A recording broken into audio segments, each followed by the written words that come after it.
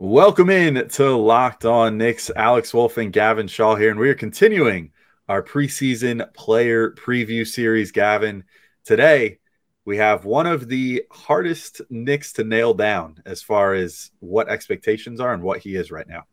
A lengthy enigma, Alex. Cam Reddish, will he get traded? What does it look like if it works out and he stays on the Knicks? How does that scenario play out? And much more in terms of what he did last season and our expectations for this season right now on Locked On Knicks. You are Locked On Knicks, your daily New York Knicks podcast, part of the Locked On Podcast Network, your team every day. And I think we see Willis coming out. There he comes right now. Starks without a five. Ewing for the win. Yes! Puck left. Now fires it. He's good. And he's fouled. Anthony for three. Bang! That one goes down. This is all back up off the glass. It's good. RJ Barrett. Becomes infectious.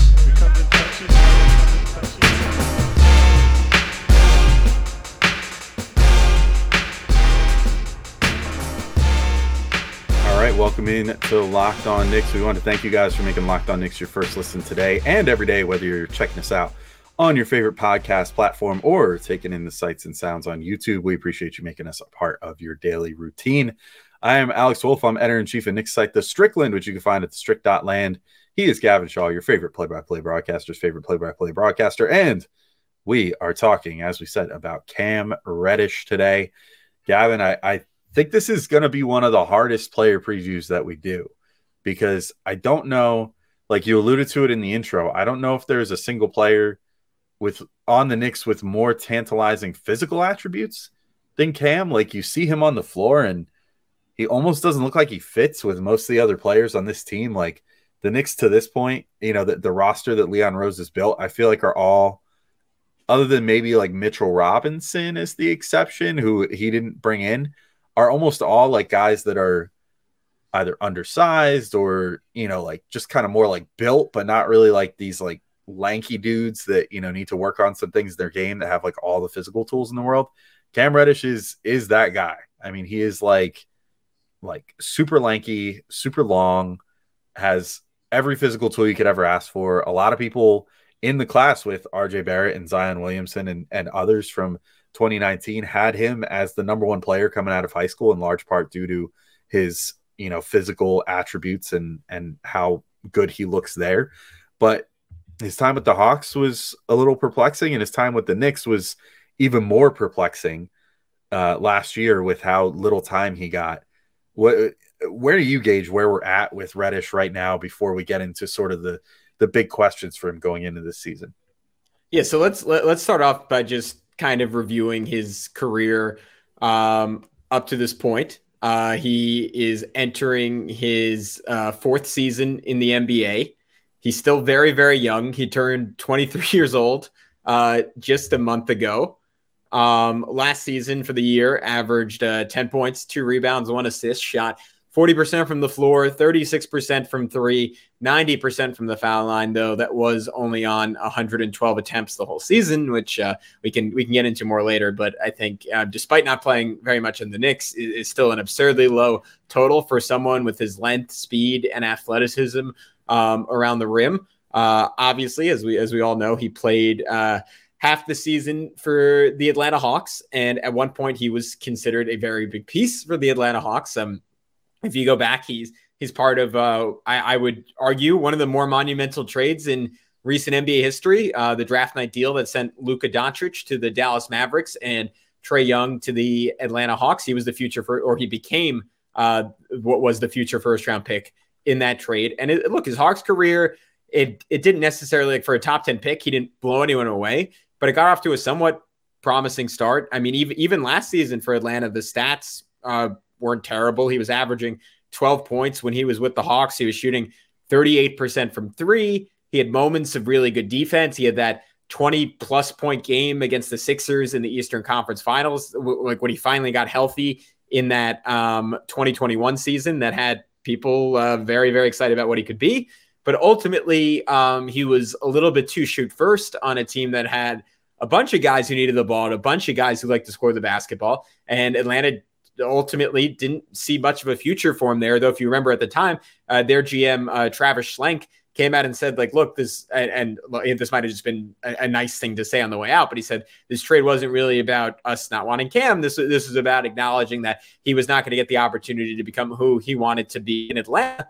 The unfortunate thing was he got traded to New York, another place, Alex, he did not have the opportunity to become what he could be. And I won't belabor the point, because we've talked about why you and I were both really excited about him at points last year, but was a real playmaker defensively. Was pretty unselfish offensively. He was decently high up there, like 48th percentile in the league amongst wings, according to Cleaning the Glass in assist percentage, which was, again, very small sample size. It was 14 games with the Knicks, not playing a lot of minutes, but easily the highest assist percentage of his career. The problem was he shot terribly, and the Knicks were very, very bad when he was on the floor. He was minus 11.6 per 100 possessions, which was just about the lowest on the team for anyone who played regularly, even lower than Julius Randle last year. And on top of not shooting well, his mid-range shots are going in, but he shot terribly from three. I think he was 3rd percentile in the NBA in shooting from three, and he was 6th percentile in the entire NBA at finishing at the rim. So he was not a quintessential, efficient, modern basketball player, despite very much resembling one in his physical attributes. And right when he started to play well, right when he had 2 good games, he had that shoulder injury and was out for the season.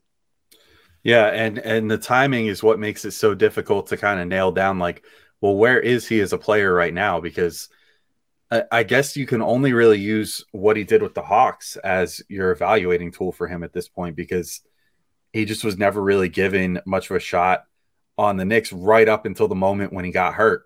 And it's sort of like the same thing we were just talking about last night after the first preseason game, where it's like, man, it's unfortunate that he's like so snake bitten, and the fact that every time that he starts getting a chance on this team so far, he gets hurt. Last time it was the shoulder injury. This time now it's the ankle sprain while tripping over a referee. It's just like, I wish that there was just an easier way for him to find minutes and find a consistent role and get a shot without having something catastrophic happen to him. Because even this year, I think it's going to be tough for him once Quentin Grimes is back, because it seemed like in the first preseason game, he was basically being just given the minutes that would have been going to Grimes. And once Grimes comes back, who knows what Cam is going to be able to get out of that. But that's more for, I think, in a second to talk about, Gavin, once we get into some big questions for Cam going into this year. But first, I think we should probably let everybody know about betonline.net. And betonline.net is your number one source for football betting this season and for basketball betting that's coming up soon. Find all the latest player developments, team matchups, news, podcasts, and in-depth articles and analysis on every game you can find. And as always, BetOnline remains your continued source for all your sport wagering information, with live betting and up-to-the-minute odds available for you on the site. It's the fastest and easiest way to check in on all your favorite games and events, including MLB, MMA, boxing, and golf. Gavin, do you have any lines that are standing out to you right now on betonline.net that you think are worth exploring? Yeah, Alex, I flash forward to the day of the year I'm most excited about. Knicks opening day, October 19th, 2022. Your New York Knicks take on the Memphis Grizzlies. The Grizzlies are 6.5-point favorites in that game. If I were an objective man, I would say take the 6.5 points. The Grizzlies are really good, but I am not, Alex. I think the New York Knicks come out with some fire in their belly, looking to spoil what was just a celebration in Memphis all of last season. Jalen Brunson goes off. Julius Randle continues to cook. And your New York Knicks lose by 3 and cover. So I'd throw some money down on the Knicks to cover in that game. I like it, and I'm still riding that preseason game 1 high, so I completely agree with you. So head to betonline.net or use your mobile device to learn more. BetOnline, where the game starts. All right, and we're back for our second segment of Locked On Knicks, this Cam Reddish preview. Gavin, I think a big prevailing question, and we've even acknowledged this ourselves, and we've heard about it like in our YouTube comments or whatever.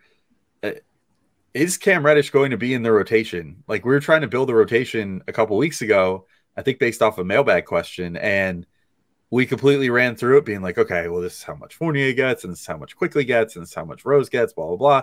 Well, you'd have to pretty much scratch Rose to get Quickly the minutes he needs. You know, you want to cut Fournier's minutes way down to get Grimes the minutes he needs, and this, that, and the other. And we like totally got through all that and then realized at the end of the show, like, oh my God, we didn't even bring up Cam Reddish's name once. And this was, you know, in our ideal world fantasy where we were allowed to build things exactly how we wanted to. For all of the considerable gifts that Reddish has, and for as good as he looked in that first preseason game, the time that he got to play and everything else, it's still difficult unless the Knicks really trim the fat for me to find minutes for him. You know, I find it really difficult to find a spot for him to be able to get like even 10 minutes a game on this team because of the considerable depth that they have, and not even just that veteran depth that I think we both agree that they need to cut down on some, but even the young depth on the team, I just think makes it very difficult for him to find minutes. I mean, where are you at with that right now? Like, do you see a world where he's going to be able to find minutes, even if the Knicks are like fully healthy this year? It's weird in a sense, right? Because he technically plays the position that the Knicks are the least deep at, which is small forward. And I think RJ Barrett is the only other true small forward on this roster. Like in a perfect world, Quentin Grimes is a well-sized 2 instead of an undersized 3. And in that sense, I mean, the NBA traditionalists would say, all right, so he's clearly your backup small forward. And I guess the other guys are just battling for playing time. But the issue is you're so overloaded at the point guard spot with Derrick Rose, Jalen Brunson, and Emmanuel Quickley. And then you're kind of overloaded at the 2 guard spot with Quickley saying, all right, you got to bump him up. And then he's kind of competing for minutes there with Grimes and Fournier. So someone in that hodgepodge just has to go out. And then it just creates a different type of lineup than what we're going to see from the Knicks for likely the start of this season. I mean, to me, the obvious guy has always been Fournier, like at whatever point this season. And we're going to, spoiler, he's going to be our next player preview. So we'll get into this scenario. But if the Knicks are looking like they're trending out of the playoff race and they want to move off some vets mid-season, you can hear the alarm bells ringing. That's Tom Thibodeau heading straight to my house to murder me for even suggesting that scenario. But I think that would be the world where Cam is all of a sudden playing big minutes. But in Tibbs' defense, look, I'll read what Tibbs said about him to the New York Post 2 days ago on Reddish. He said, "We love his length. Long wings are important. He's been nicked up a little bit, so right now he's running the floor fairly well. He hasn't made shots yet. That's probably the biggest thing."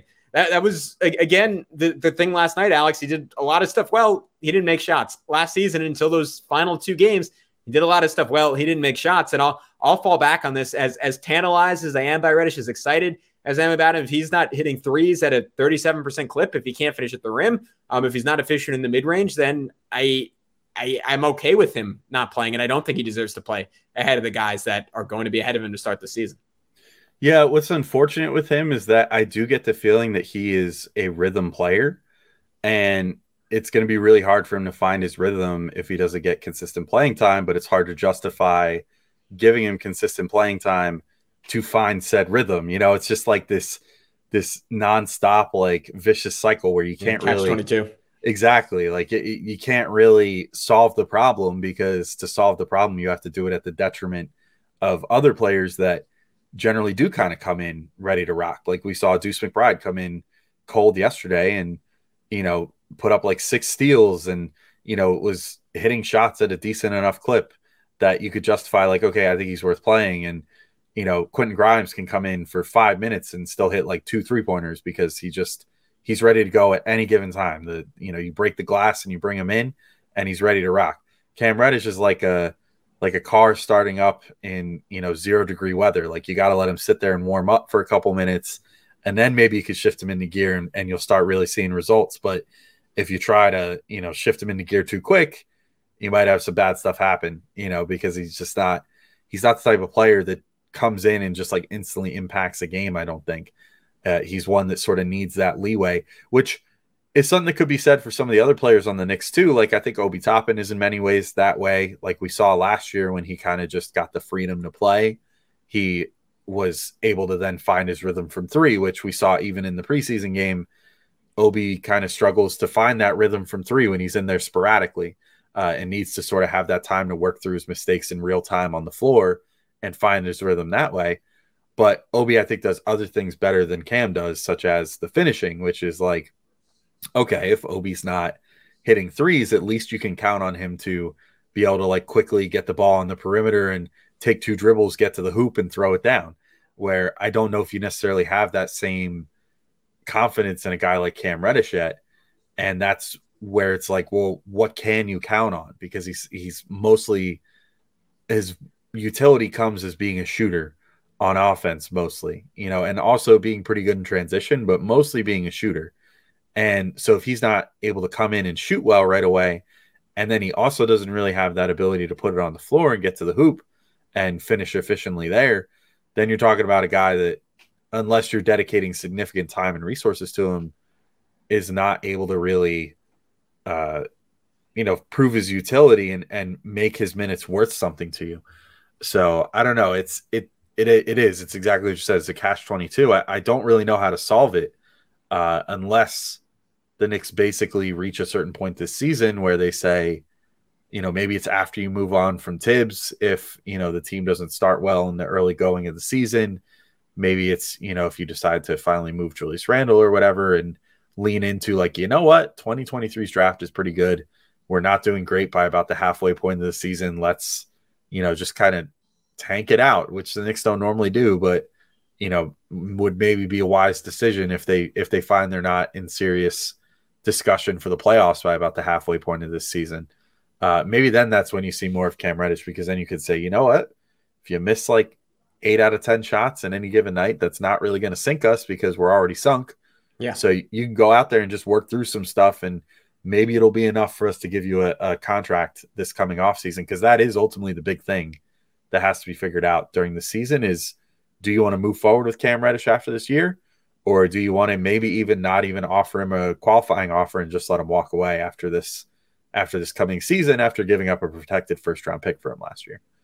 Yeah, and I mean, I'm curious if he has any, like, if his value is anything around the NBA at this point. Like, to our previous point, he got a heavily protected first-round pick from the Knicks to the Hawks in that initial trade.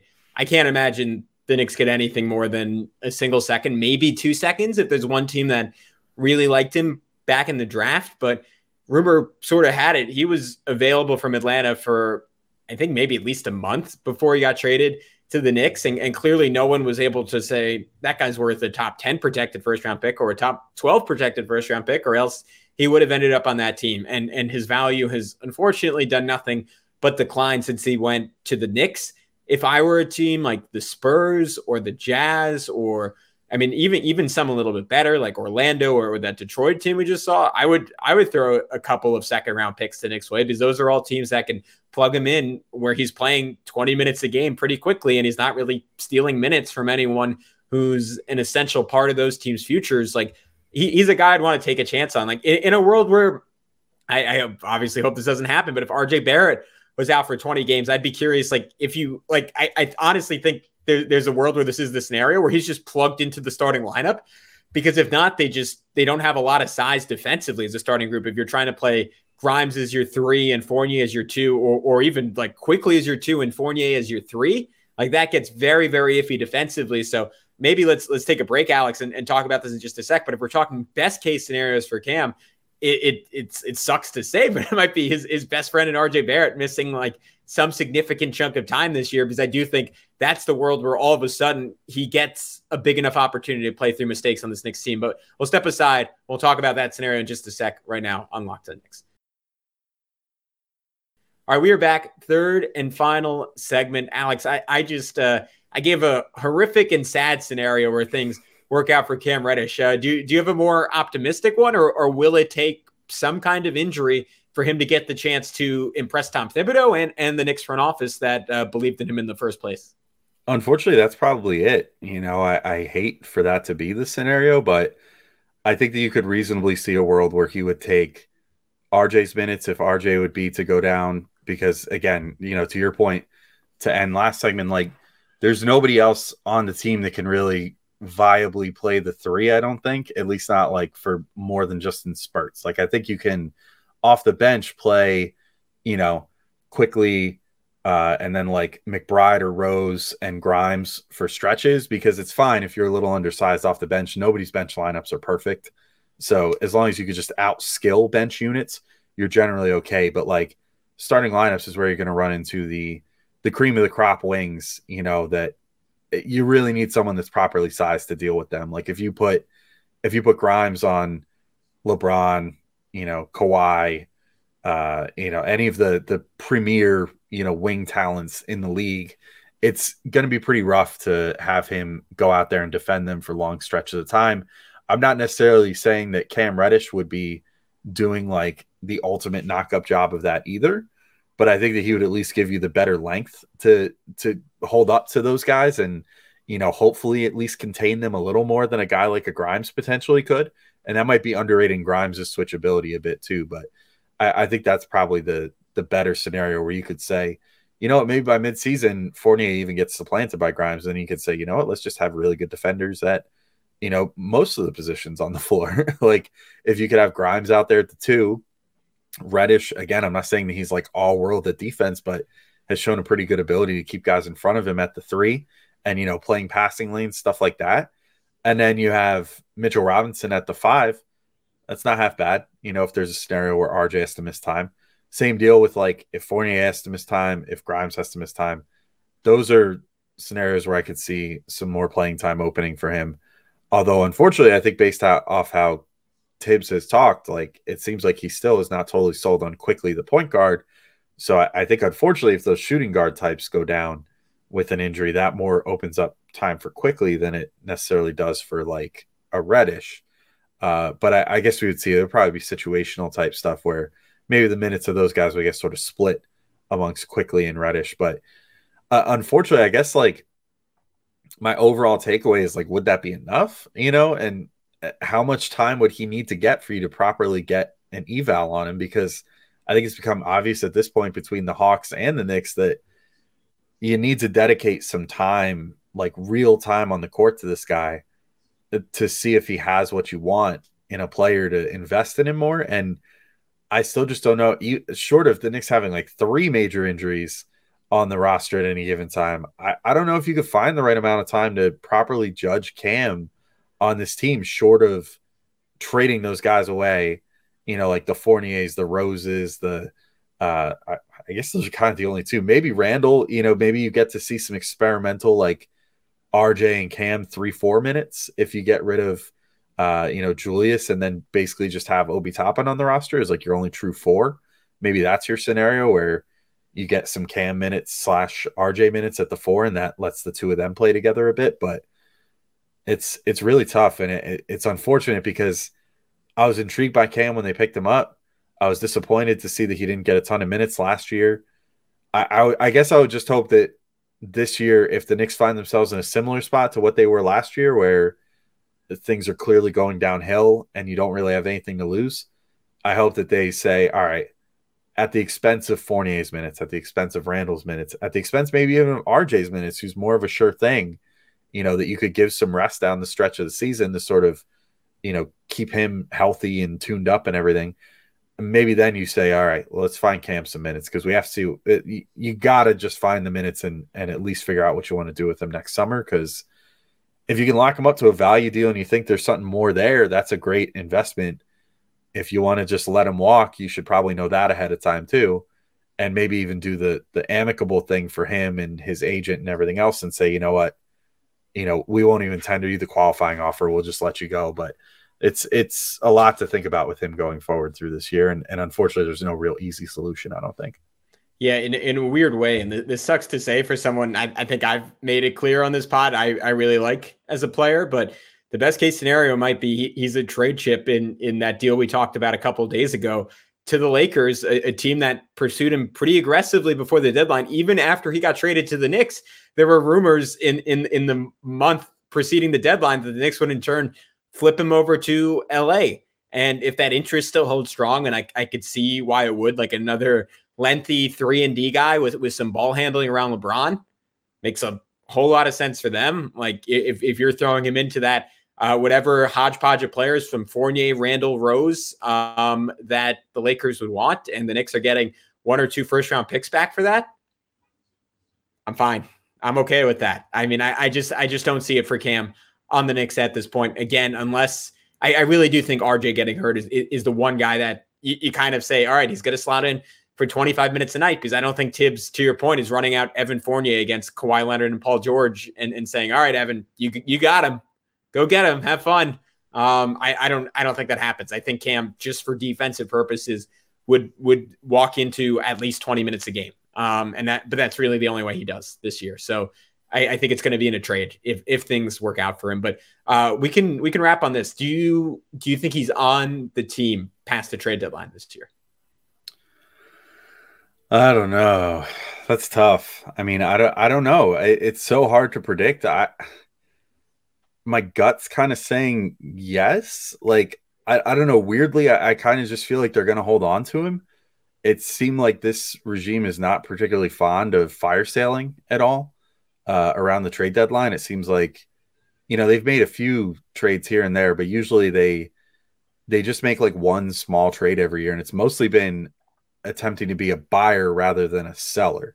Like last year it was Cam, the year before that it was Derrick Rose.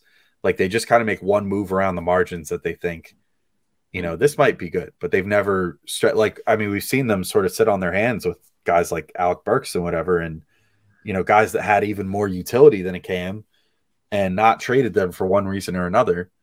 And I don't know if that's just because they felt they couldn't get equal value, or that they didn't think they could come out on top in that trade, or whatever the case may be. But, it seems like that's sort of their benchmark now, is like, we have to feel really good about this deal. And generally we're going to try to add to the team rather than subtracting. So I would be honestly, like, I'll be more inclined to believe that they would go after, like, I mean, I guess that's the tricky part now, is they don't really have anyone on the roster that I would consider like flotsam anymore. Like Knox sort of was, where it's just like, okay, Knox plus this heavily protected pick gets us Cam Reddish, which is a better upside bet. Like, I guess Cam sort of is the closest thing they have to like a Knox now at this point, like a guy that's just all potential that is going to probably be out of the rotation, but clearly I think has more going for him than a Kevin Knox. But I don't know, maybe I just kind of flip-flop my own argument there, but still I think just based off the talent that he has, I think they would talk themselves into like, well, even if we're not playing him a ton, we'll let him hit restricted free agency. Maybe we'll match a contract. Maybe he signs the qualifying offer, whatever. Like, maybe we could get him back for one more year after this. What they would do with him in that one more year, I have no idea. But I don't know. I just don't know if I see them trading him unless it's for like a clear and present upgrade, which maybe that's the one scenario where they almost treat him like a Knox and combine him with maybe the Dallas pick this year, which has more value than that Hornets pick that they traded last year, and try to get an even bigger upgrade this year using Reddish. Though I would be lying if I said I knew what that upgrade would be, but maybe that's the move. I don't know. I guess all in all, that all just brings me to say, you know what? I think I'm about 50-50, which is like the most wishy-washy answer out there, but yeah. I could see a world where they keep him or a world where they don't.